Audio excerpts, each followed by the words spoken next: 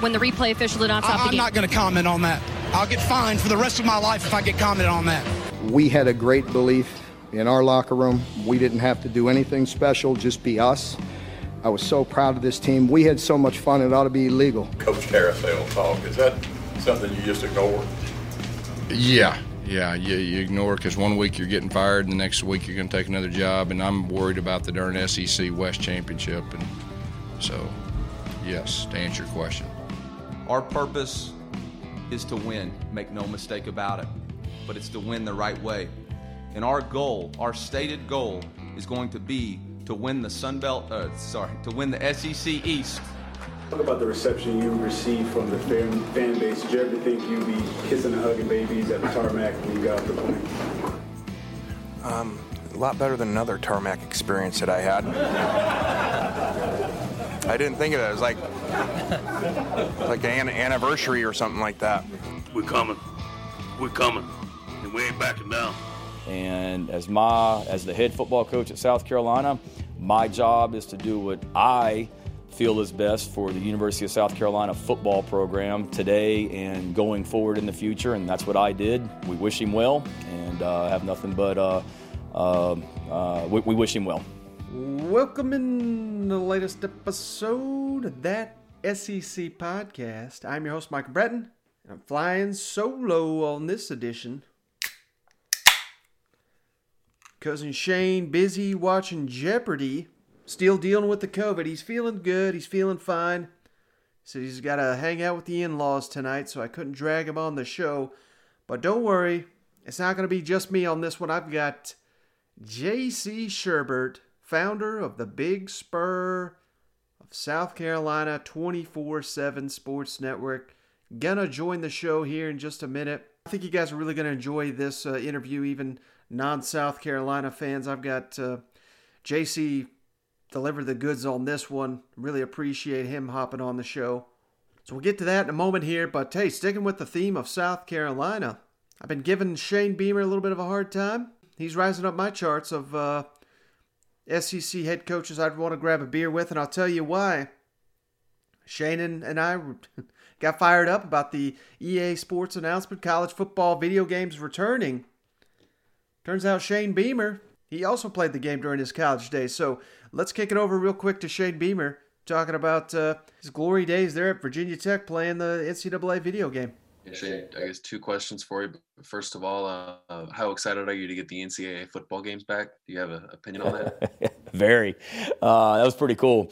Props to Fink and his crew, too, for that tweet yesterday with me on the cover. That was pretty awesome as well, or anybody else that was responsible for that. My son thinks it's cool. He's at the age where he's getting into Madden, and he saw that his dad was on a quote-unquote video game cover. He was pretty excited. No, but that's awesome. I can remember playing it growing up. The 4-bedroom apartment that I lived in college with 3 football players, that was kind of the epicenter of what we had going on in our apartment each and every day. Tommy Frazier in Nebraska. I was a big Donovan McNabb and Syracuse guy playing that game back in the day. So to have it coming back is pretty cool, and looking forward to seeing some Gamecocks on there as well and leading the charge on that. I don't know if I'm getting older or the coaches are just getting younger, but I think it's pretty cool. Nick Saban, you think he's ever played the NCAA video game? I bet that man's never played a video game in his life. Shane Beamer's got something on him, at least he does in my book after those comments. So I like the fact that we've got some SEC coaches that can appreciate this game as much as Shane and I do. But hey, we got a couple quick hitters before we get to our interview here with J.C. Shurburtt. It's been a slow week here in the SEC so far. Not a ton to get to, but we do got some big news in Gainesville, where the Gators have announced a home-and-home series with Notre Dame. That's the way we like it here. Home and home. None of this neutral site garbage. Get that the hell out of here. Only problem, the series is 10 years away, so the guys are going to be playing with it 8, 9, 10, 11 years old, but hell, that doesn't matter to me. We got Florida and Notre Dame in 2031, and then the following year in 2032. Florida's going to be traveling to Notre Dame 2031, hosting Notre Dame 2032.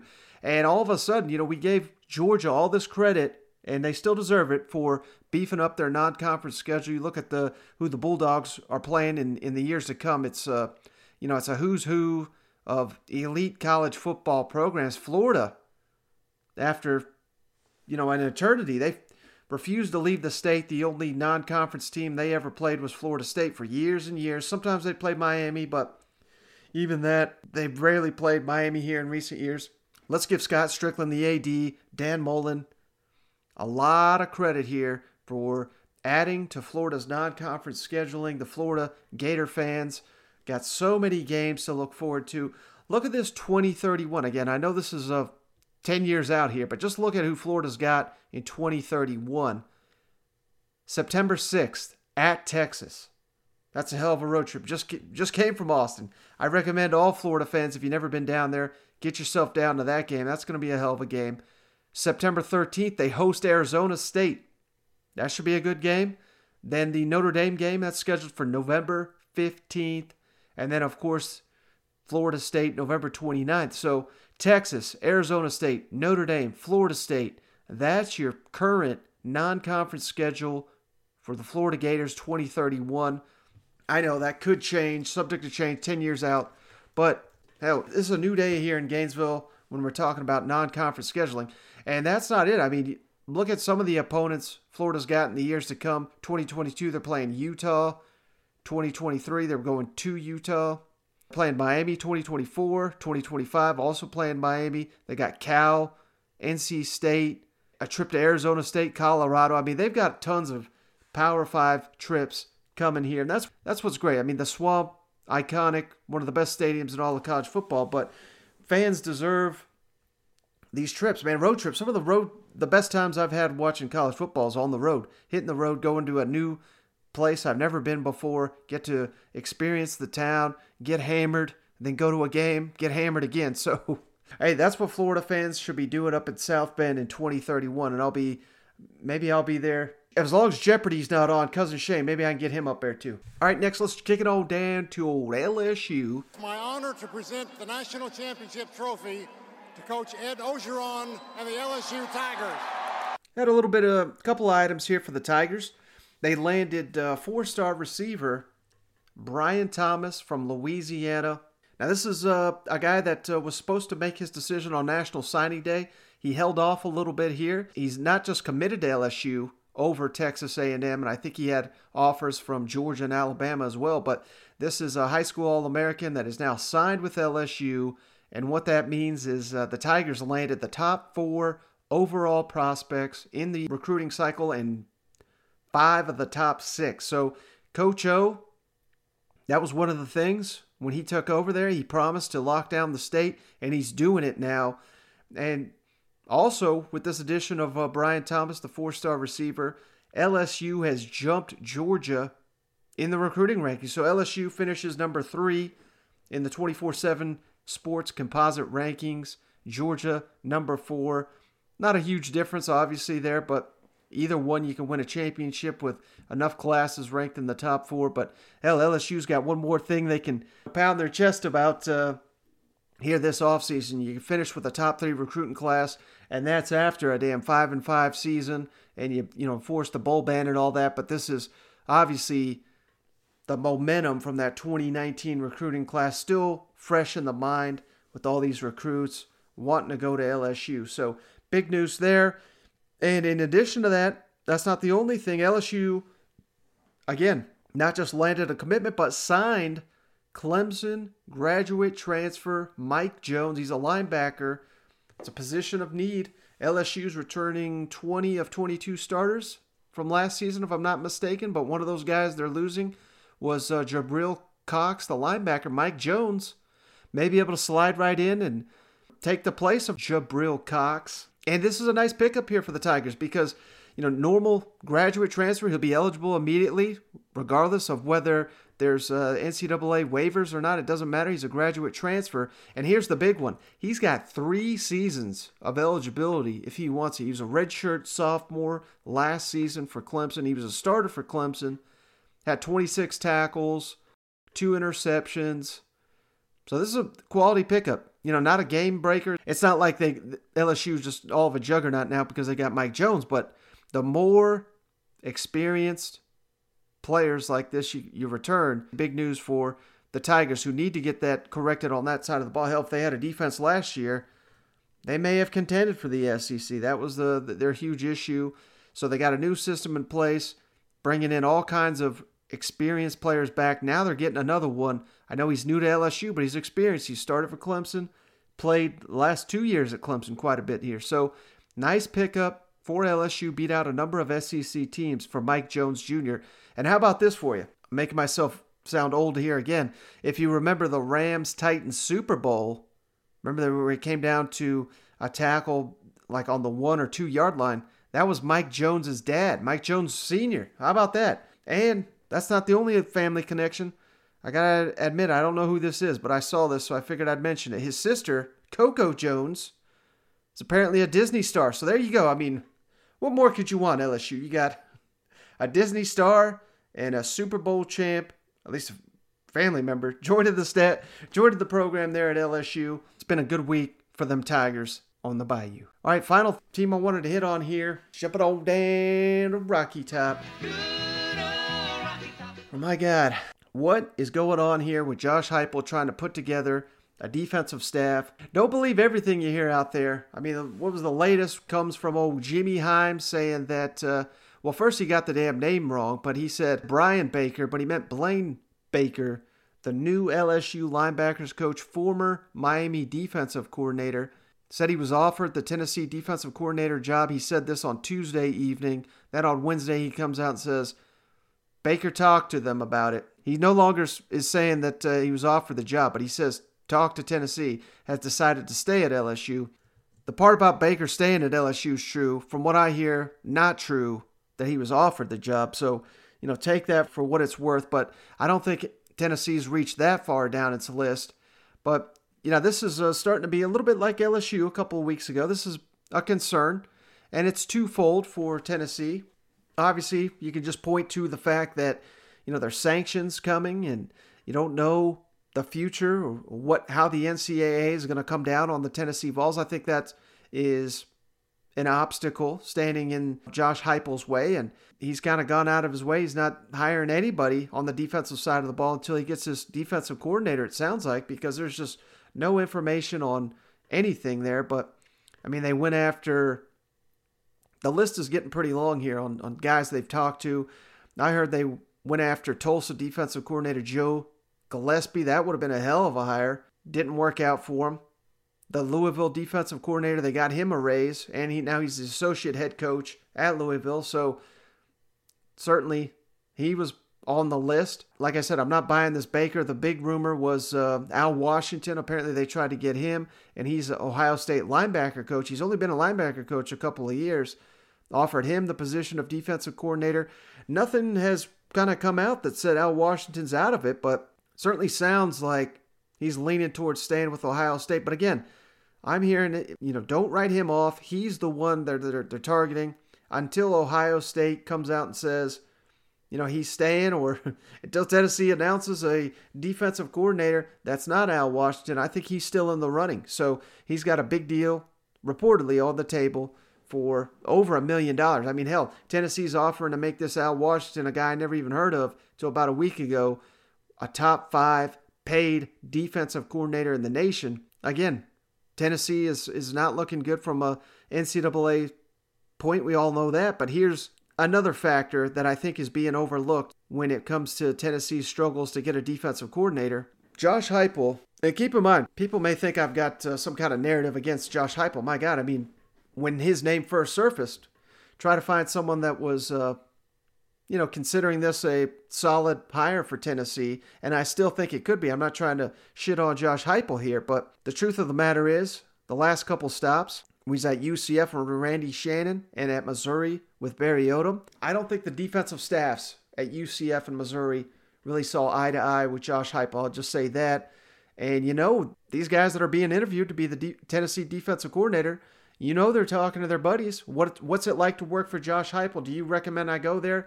And that's something Tennessee's been touting when they hired Josh Heupel. He runs the fastest damn offense in college football, which is great, for watching the game and the excitement and all this. And the point of doing that is to wear out defenses, the opposing defense. But if you don't sustain long drives, you go 3 and out, or you score quickly, or you have a turnover, so many things can happen. If you put your offense out on the field and they're back on the damn sideline in a minute because they're running, a play every 30 seconds, that's going to wear your defense out. So they got to find someone that can work with an offense there's got to be a marriage here of a defensive coordinator that knows what he's getting into, can handle so many players being on the field for so many snaps. Every defense across the board, the more snaps are on the field, the tougher it is to defend. Players get tired. And Tennessee's obviously going to have a thin roster in the years to come. So that's something to consider. I think that is really hurting Josh Heupel, maybe even more than the NCAA stuff, is trying to find someone that fits with what he wants to do on offense. It's a tough ask for a defensive coordinator. And like I said, if they go back to Randy Shannon, if they go back to Barry Odom, two of the big, they may not be the two best coordinators in the nation, but they're very respected and they're well connected. And I don't think we're big fans of Josh Heupel and the way he ran his offense, and it made their defenses look bad. And I think that's kind of the word going around in the coaching ranks. You really got to be careful getting paired with Josh Heupel. He's got to find a perfect piece there. We all know how important that defensive coordinator hire is going to potentially make or break Josh Heupel's career here. So it's smart not to rush into it, but at the same time, don't read everything you're saying like this Baker guy, according to Jimmy Himes. He would be a damn nightmare matchup. People look at his stats. 2019, he was pretty good, they say.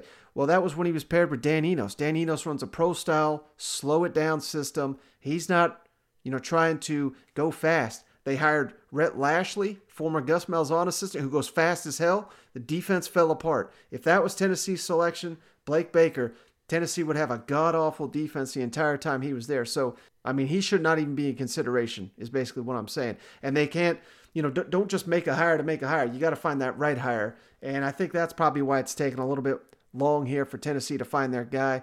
Maybe waiting it out for Al Washington here. But, that's going to be one to watch in the days to come. All right, I spieled on long enough here. Let's get to our interview. J.C. Shurburtt, owner of the Big Spur, part of the 24/7 Sports Network, and he's the host of the Inside Gamecocks podcast and the J.C. and Morgan College Football podcast. You can find the links to all that in the show notes. Let's kick it over to our interview.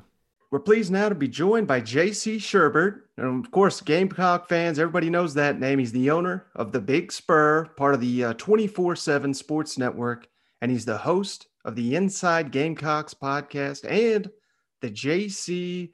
Morgan College Football podcast. J.C., thanks for joining me. I really do appreciate you. Hey, Mike, no problem. Glad to jump on with you and be a part of this podcast. I'll tell you, during the summer months when it looked like we may not have SEC football this year, and everybody was kind of debating about the pandemic or whatnot, I did a lot of driving around and listening to you guys and some other podcasts that I went to, and you guys kind of got me through it personally. So it's an honor to be here and talking to you about little Gamecock football. All right, great. Well, hey, I got to start obviously there with, just talking about the Gamecocks, because I've got some flack here lately. I'm going to be honest with you. I'm not a huge fan of Shane Beamer hire. Not that I think it's going to be terrible. Hell, you could be Tennessee right now and have Josh Heupel. I think I'd rather have Shane Beamer and his staff. Josh Heupel can't even get himself a coordinator there, but kind of talk me off the ledge. I don't want to say off the ledge here, but what is the most optimistic part of Shane Beamer running the Gamecock program in your eyes? It's difficult to evaluate, and I understand from the outside people that are skeptical about any coach that you bring in that isn't known for a great offense or a great defense. You hadn't had the coordinator experience and all that, because you kind of like to point to something, right? You kind of like to look at it and go, well, this is how many yards they put up, or this is how many yards they held this team to, and that's the reason this person's the head coach. And that doesn't exist with Shane. You got to kind of dig a little bit deeper with the resume. But I've known this guy for a long time. Didn't know he would be back at South Carolina as the head coach, but when he left South Carolina in 2010, I wrote for ESPN.com at the time when I was a national recruiting writer that this guy would be a future head coach. And I've always known that. Extremely organized, knows sort of how to run a program in the modern era. And I'll tell you, Mike, if you look around, things are changing. There's a lot of coaching hires that have been made the last 5 years that I would have sworn would have never worked out that have. And then that I would have sworn would have worked out that didn't. More so on the didn't end. I mean, you look at Tom Herman at Texas. I would have never thought that wouldn't have worked out. It was a home run. Jim Harbaugh at Michigan hasn't not worked out yet, but you tell me if you didn't expect a little more out of him. Chip Kelly at UCLA, Scott Frost at Nebraska. I mean, Florida's top two during their last coaching search were Chip Kelly and Scott Frost. They both went elsewhere. And then look at who's winning. It's Danny Mullen. He's 29-9 for the Gators. And, sometimes it's the guy that's kind of familiar with your place. And sometimes it's the guy that, quite frankly, kind of understands where he's at, because there's a lot of places that maybe try to copy other schools. And I think sometimes when you do that, you end up being a copy of a copy of a copy of a copy. And that diminishes your quality. Certain things work at certain schools, certain things don't. I think it's ridiculous for South Carolina to try to be Alabama or Georgia. I don't think they'll ever be a school that, you can sit there and recruit like Bama and Georgia and run the Saban process and do all that and be successful. I think that's unrealistic. I think South Carolina has to be different. And I think Shane Beamer brings that to the table. He's also an outstanding recruiter. And he's a guy that also recognizes coaching talent. If you could go back in time and look at the better staff Steve Spurrier had, Shane Beamer was responsible for introducing a lot of those coaches to Steve Spurrier. He's just got that big of a Rolodex. And, he's lost a couple of coaches, a couple that he had kept, and a couple that went to Auburn, and a couple went to the NFL. And he's filled them with quality people. And so I think all that makes it a good hire, sneaky good hire for the Gamecocks. Because I think that, you look at the program and how it just bottomed out this year under Muschamp. There's a lot of healing that has to take place in the locker room. Shane Beamer's been very smart with his off-the-field support staff, from strength coach to a guy named Derek Moore, who he got from Georgia Tech, who is one of the biggest inspirational guys in college football. And to every coach sort of being on the same page of, hey, this is positive energy. You got to get this thing going back in the right direction. And that's kind of what South Carolina needs. Can't guarantee he's going to win. It's a tough job. But I think with the way the East is right now, I still keep waiting for there not to be an opportunity for South Carolina to get back up in that top three. But there is, there's really no reason right now why South Carolina can't compete with Missouri, Kentucky, Tennessee, and Vanderbilt. I mean, that's the bottom line. That's 4 games every year. And we'll see if they can do it this coming season. But those are all the reasons I think that Shane Beamer was a good hire for South Carolina. I understand, again, the skepticism from the outside because, like I said, there's nothing you can point to. But, good or bad, really, except, he was assistant head coach to a couple of coaches that are, pretty big time. So, we'll see what happens, but I have a lot of faith in him, just having known him all these years and, understanding exactly what South Carolina as a program right now needs to get back to that point where they're competing with Missouri, Kentucky, Tennessee, because they're not doing it right now. Mm-hmm. Now, of all the hires Shane Beamer has made, whether it be a coordinator or assistant or, even someone off the field, if there's one hire that's kind of impressed you the most, who would that be? I would have to go with, and your listeners will recognize this name, Justin Stepp, who was the receivers coach at Arkansas. I mean, this guy was at SMU, got to SMU with Chad Morris. They were in shambles. He goes out and recruits and develops players that go to the NFL or whatever. And you got to find guys at SMU. You're in Texas there, and you got to kind of wait for the other guys. And then at Arkansas, he's at Arkansas for the worst 2-year period I think they've ever had when Morris was there. And he landed 8 4-star guys. And Justin Stepp is from the state of South Carolina. He's from Columbia. It's kind of a dream for him to come back home. And I think when you look at South Carolina's receiving core as a whole, 2 things stick out. Number one, there's no reason, given the wide receiver talent that comes out of that state, that South Carolina should be terrible at receiver, or as bad as they were last year. And number two, if you want a guy to fix it, it's Justin Stepp. So that's the guy there. Off the field, Derek Moore's probably somebody that people are familiar with. I would just go Google Derek Moore, Georgia Tech motivational speech, and just kind of see what he brings to the table. It's beyond just being a guy that gives a great speech before a game. Lots of people can do that. He really gets in there with the players, works with them one-on-one.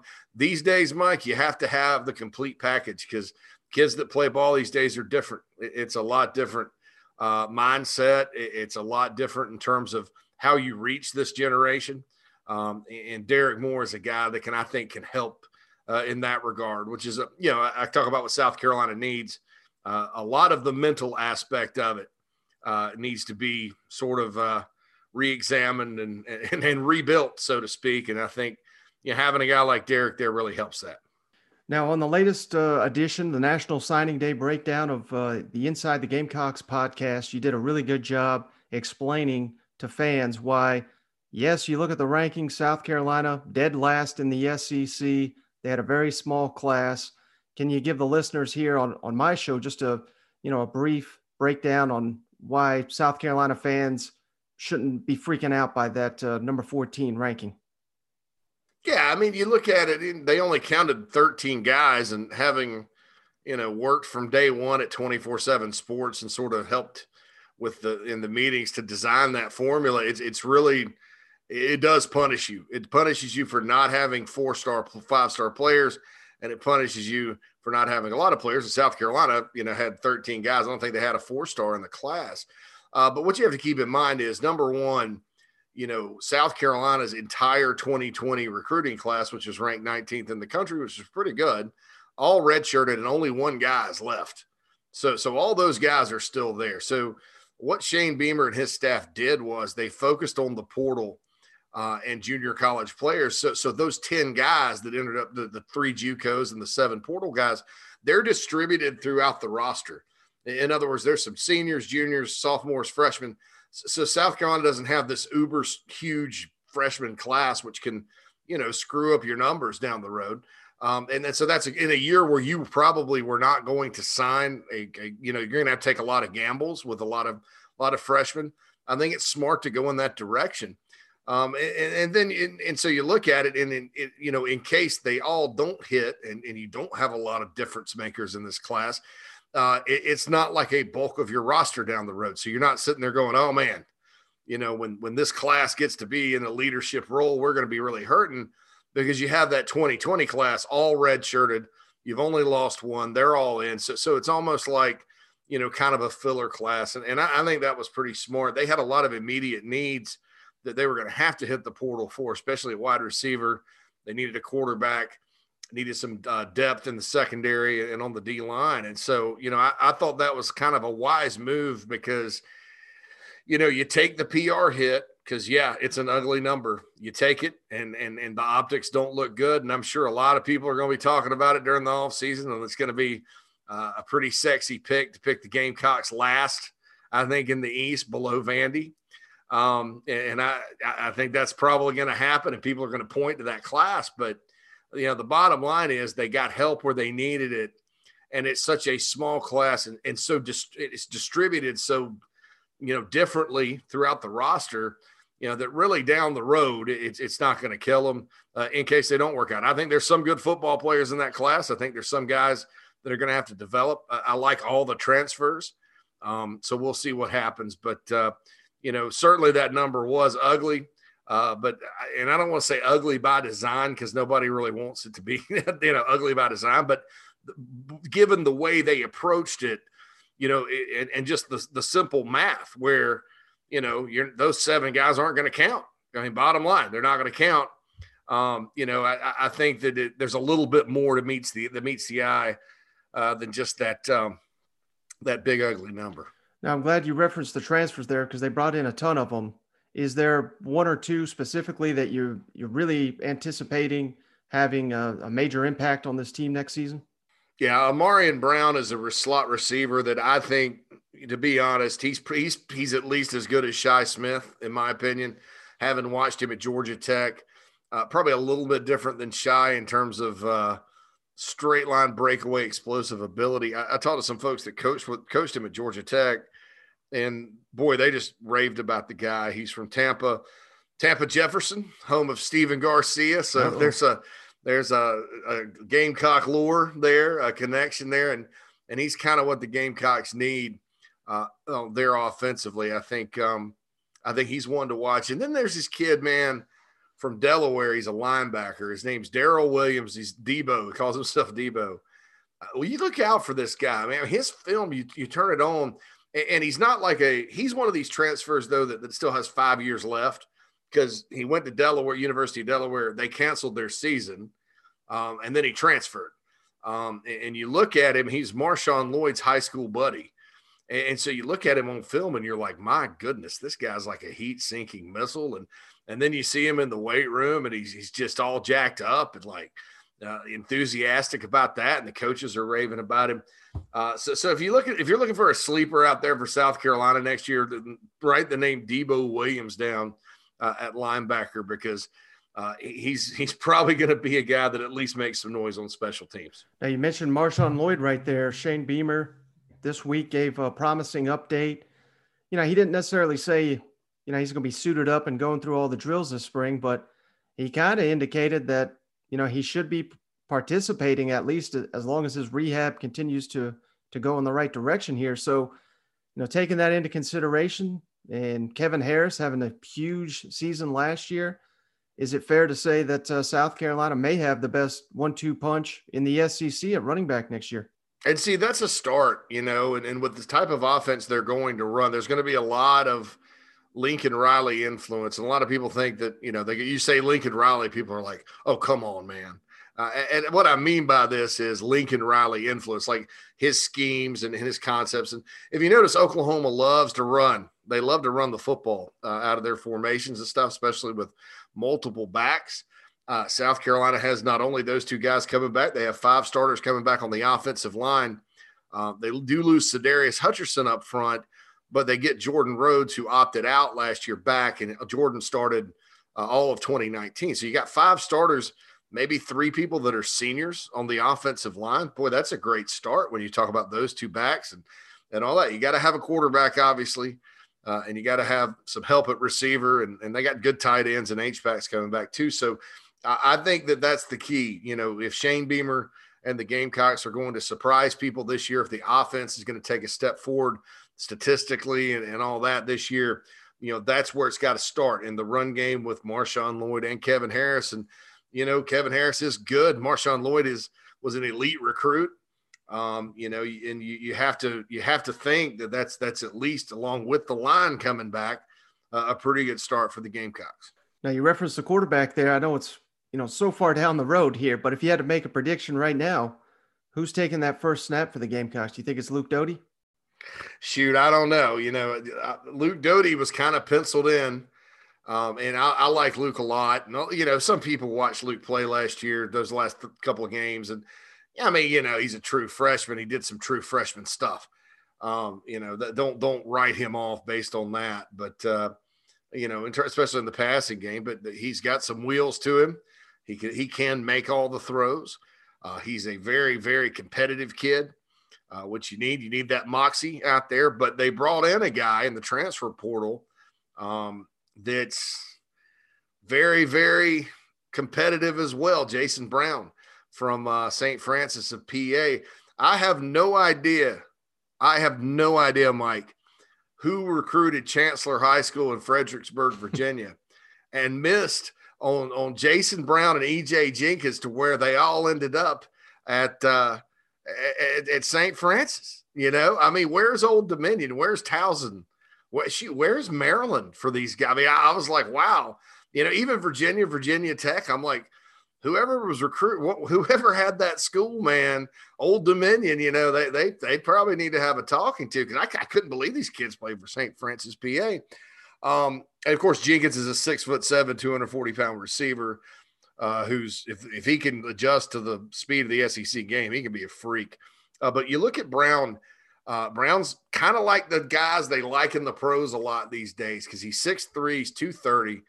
He's not a dual threat traditional guy where you'd say, yeah, we're going to go run him on zone read and all that, but he can run just enough to get yards, and he's got a really good arm. And so he's the prototype quarterback that people really like these days. Now, I mentioned that thing before about adjusting to the speed of the SEC. Can he do it? And that's going to be the whole question with the two guys from St. Francis, because they're not playing anybody up there. Mm-hmm. Nobody close to who South Carolina's got to play. But I do think that Brown coming in does give Doty some competition, big time, and you don't know who's going to win it. And it's probably going to be good for both of them that there is that type of competition. And so that will probably last, I think, into the fall. I think that, and whoever wins, I think Gamecock fans need to get behind him, because we've had a real toxic experience with Gamecock fans and quarterbacks here, from Jake Bentley through the Colin Hill and Colin Hill stuff last year, and then finally into Doty. I think it's time for the Gamecock fans to rally behind whoever gets the quarterback job. And I'm going to say, I don't know which one that will be. I can see scenarios where either one wins. Now, I wanted to ask you about breakout candidates on South Carolina's roster, maybe a player or two that maybe your casual SEC fan doesn't know, insert player, kind of like a Kevin Harris going into, he just had such a huge year last season. Who's a player or two that comes to your mind that could have that kind of breakout for the Gamecocks next season? I'm going to go with a guy that plays H-back. Probably it's H-back in this system. He was a tight end previously, named Jaheim Bell. He'll be a redshirt freshman. He's from Valdosta, Georgia. South Carolina beat Oklahoma and Florida on him in recruiting. When he played last year, it looked like he belonged. He had a knee injury that, kept him from really even practicing until like mid to late October. And I think in this system, he'll be a guy that you go, man, that guy's catching some passes. Where did he come from? That's offensively. On defense, everybody finally heard about J.J. Enigbare last year, and everybody knows about Jordan Birch because he's a 5-star guy. But I'm going to go with another defensive end that may not start, but he's going to make some noise. He played really well last year in the situations he was put in, and that's Tonka Hemingway. Tonka Hemingway, number 91. Like I said, played really well when he played last year. I think he's ready to take that next step. Now, are they going to start him over Birch and Enigbare? Probably not, but I think you're going to see him make a lot of plays here coming up for the Gamecocks this season. Now, I don't know why, for whatever reason, maybe it was a Will Muschamp thing, but it seemed like South Carolina always started spring camp so early. They pushed it back this year. Shane Beamer's talked about that. I think that's, the wise decision. You got to implement your system and strength coach and all that. So, thoughts on them kind of pushing the spring back, and what's the big storylines you're going to be watching this year with the Gamecocks once they get into spring? Well, I'd say as far as pushing it back, that's needed. I mean, everybody I talked to, previous staff, current staff, whatever, during the transition, it's like this locker room needs to heal. They need to heal. They need positive reinforcement. They need to get to know this new coaching staff. They need to blend with the new players. I think that's smart to start a little late because, there is a mental and I guess I don't want to say emotional, but social side of it to where you need to bond with your teammates. And that was a big problem with South Carolina last year. They had a lot of guys that were just kind of doing their own thing. They weren't really playing together as a team for most of the season. And that was unfortunate. And that's why they went 2-8 and there was a coaching change. But, So I think that I think as far as like what I'm looking for in the spring is where is everybody going to play? In other words, like, you look at the receivers and H-backs and tight ends. Okay, well who's really going to play this and who's really going to play that? They have 18 receivers on their roster this spring, 13 scholarship guys.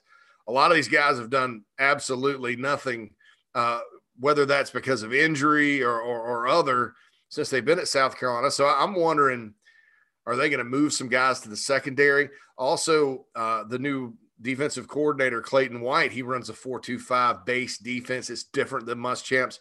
So he uses like a Spur nickel type of guy. So who's going to play that fifth DB spot? Under Ellis Johnson, when he was here and they ran a 4-2-5, that was called a Spur. And guys like Darian Stewart, Devontae Holloman, and Antonio Allen played that spot. But some guys use it differently. With some guys, it's just an extra corner, or it's an extra safety, or it's not really quite a safety linebacker or whatever.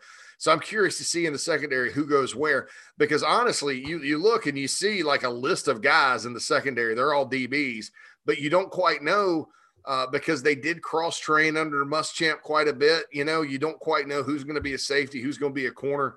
Torian Gray, the new defensive backs coach, I think is one of the best in the country, and he's going to figure all that out. So that's one thing I'm really looking for, besides things like the quarterback battle and stuff like that, is where are they going to place some of these guys moving forward? And so who's going to be competing and all that? Now, another benefit potentially of pushing that spring back is, obviously you're going to have a later spring game. And my understanding is the NCAA dead period runs till April 15th, if I'm not mistaken. And I know you're far more plugged in than just Columbia and South Carolina, very plugged into the recruiting scene all across the country. Who in the hell knows what the NCAA is going to do with this dead period? But are you getting any feedback on whether, if they lift it at the 15th, if they're going to be able to host prospects if it's at a later date than the April 15th? I mean, yeah, that would be huge, I think. And I don't know if they made this with that in mind, but that would be huge. At least have some prospects on campus. I mean, obviously, I don't think at that point we're going to be in a position to where there's not like a crowd restriction. In other words, it's in other words, they'll limit it to 15,000, just like they did the regular games. But if you can have guys masked up on the sidelines making visits or whatever, that would be outstanding, because it's that's obviously an advantage to get kids on your campus. South Carolina, they built that big, nice football facility, and they really haven't had a full recruiting cycle to where it mattered, because they opened it sort of late, and it was getting started on 2020, and then they end up, COVID ends up killing it for 2021, and so it's been kind of a closed building and stuff. So that would be huge for them. And what I've been hearing, the April 15th thing. I've heard two different things, that they're going to try to do something, in other words, to lift some restrictions from April 15th. That's one school of thought. The other school of thought is it's probably going to go on until June. So don't be surprised if it keeps right on going, and they're sitting there, schools are sitting there trying to Zoom recruit, which is, I think, Mike, completely unfair. I think it's awful, because some of these kids are making decisions, based on Zoom. That's like marrying somebody off online dating. I mean, seriously, come on, man. I mean, it's like getting on Match and being like, all right, let's just get married. All right. And I just don't think that's healthy. So, and that's not going to be good for the transfer portal here in a couple of years. So I'm hopeful that they do, allow some common sense, safe visit type of things to occur after April 15th. All right, last thing for you, JC, and I'm not going to hold you to this because it's so early, and who in the hell knows what's going to happen with spring, and hopefully no one gets injured, but we know players inevitably will. If everything breaks right for the Gamecocks, can you give me, an early record prediction for South Carolina next season? How many wins are you expecting from this team next year? I think if things break right, South Carolina can get, if you look at their schedule, and it's kind of a good deal, because they open with Eastern Illinois. They have a road game at East Carolina, which is going to scare people, but East Carolina's not all the way back. Then they go to Georgia, and that's not good. But then they got Kentucky at home, Troy at home, at Tennessee, and then Vandy at home. So that's not a brutal type of deal. If you really think about it, they should start 2-0, and Kentucky, Tennessee, toss ups. They should beat Vandy. I'm not gonna. They haven't lost to Vandy in a long time. I'm not gonna give Vandy that win. They should beat Troy. So the first part of their schedule sets up for a 5-2 type of start if things go their way. So it's I think they could get back to 6 wins, get back to a minor bowl, and then get some recruiting classes in. All is not lost. This roster is not as bad as the roster Will Muschamp took over from Steve Spurrier. It may be a roster that mentally doesn't believe it can win, unlike Spurrier's guys who could. But, you look at this roster, you got 17 offensive linemen in the program right now. All are pretty good and athletic. That's an awesome number. You look, you're probably going to be too deep on the defensive line, which is some schools can't do that with quality guys. The running backs, like you mentioned, there are numbers at linebacker now, numbers at tight end, H-back. I mean, so there are pieces in place there. It just has to come together. And it starts with this, mental recovery type of thing here before they start spring practice. So I don't even think I'm being a homer by saying that I think South Carolina can get back to a bowl next year. I just know the media in this conference, and every year they pick one thing, right? So a few years ago, the Gamecocks are going to win the East, right? So, and then it was like, well, no, that's not it. So Tennessee's going to be back. That's one thing. And then Missouri, because of their schedule, they're going to go into that game with Georgia undefeated, and they may win the East with Kelly Bryant, right? And that team finished 6-6. Barry Odom got fired. Kentucky was going to be the darlings this year, and they did get to a bowl, and they had a nice season. But did that team compete for the East? I don't know. We still haven't seen Tennessee get back. I mean, there's always these darlings in the East, and I think that won't be South Carolina this year, thankfully, because it was in 2018, and they finished a disappointing 7-6. So I think that that'll be a good thing for the Gamecocks. Let somebody else be the darling. But I do think one of the popular takes is going to be South Carolina will finish dead last. And I think they'll use the recruiting ranking without any context to say it. And then the fact Carolina was 2-8 last year to just combine into they're terrible, all that good stuff. I've already seen it. I'm waiting on it, but I'll disagree with that and say I don't think I'm being a homer saying the Gamecocks can get to a bowl given the schedule. Well, I think I'm damn guilty of just about everything, all those narratives you just said. So that's a good note to get out on here. No, man. No. Because I talked about, but no, that's I'm guilty of it too. I mean, I hate it because I looked at the Missouri schedule and said, yeah, I mean, and then they started 4-0 and I was like, yeah. And then Kelly Bryant started, doing Kelly Bryant kind of things. And it was over, and then they lost to Vandy and it was crazy. And then South Carolina a couple of years ago, I was on that bandwagon as well. I thought they were going to beat Georgia in game 2, and they didn't. And that was just that was it. And then I started becoming skeptical with Kentucky this year. I was like, yeah, everybody said this about Missouri last year, and I don't know, So don't feel bad. I'm right there with you on some of these narratives. I'm just saying, I guarantee you a narrative will be South Carolina's finishing 7th in the East and dead last in the SEC this year. All right. Well, he's J.C. Shurburtt, once again, the owner of the Big Spur, the go-to site for South Carolina information. You got to check out the podcast Inside the Gamecocks podcast and the J.C. and Morgan College Football podcast. J.C., thanks again for joining me. I really do appreciate you. Hey, Mac, it's an honor, and certainly always good to be on, and hopefully we'll talk again soon, several times maybe between now and the start of the season. Sounds great. I want to say thanks again to JC for hopping on the show here. And, he's done a lot to promote the show. He really is a fan of it. So it was a treat of mine to have him on the show. And, he really does have a fantastic podcast that I listen to for all my Gamecock information. Again, that's Inside the Gamecocks podcast. So subscribe to their podcast, give it a 5-star rating. You won't be disappointed with that. But hey, that's all I got on this one. Hope you guys appreciate it. Hope Cousin Shane enjoyed his episode of Jeopardy while I was spieling here.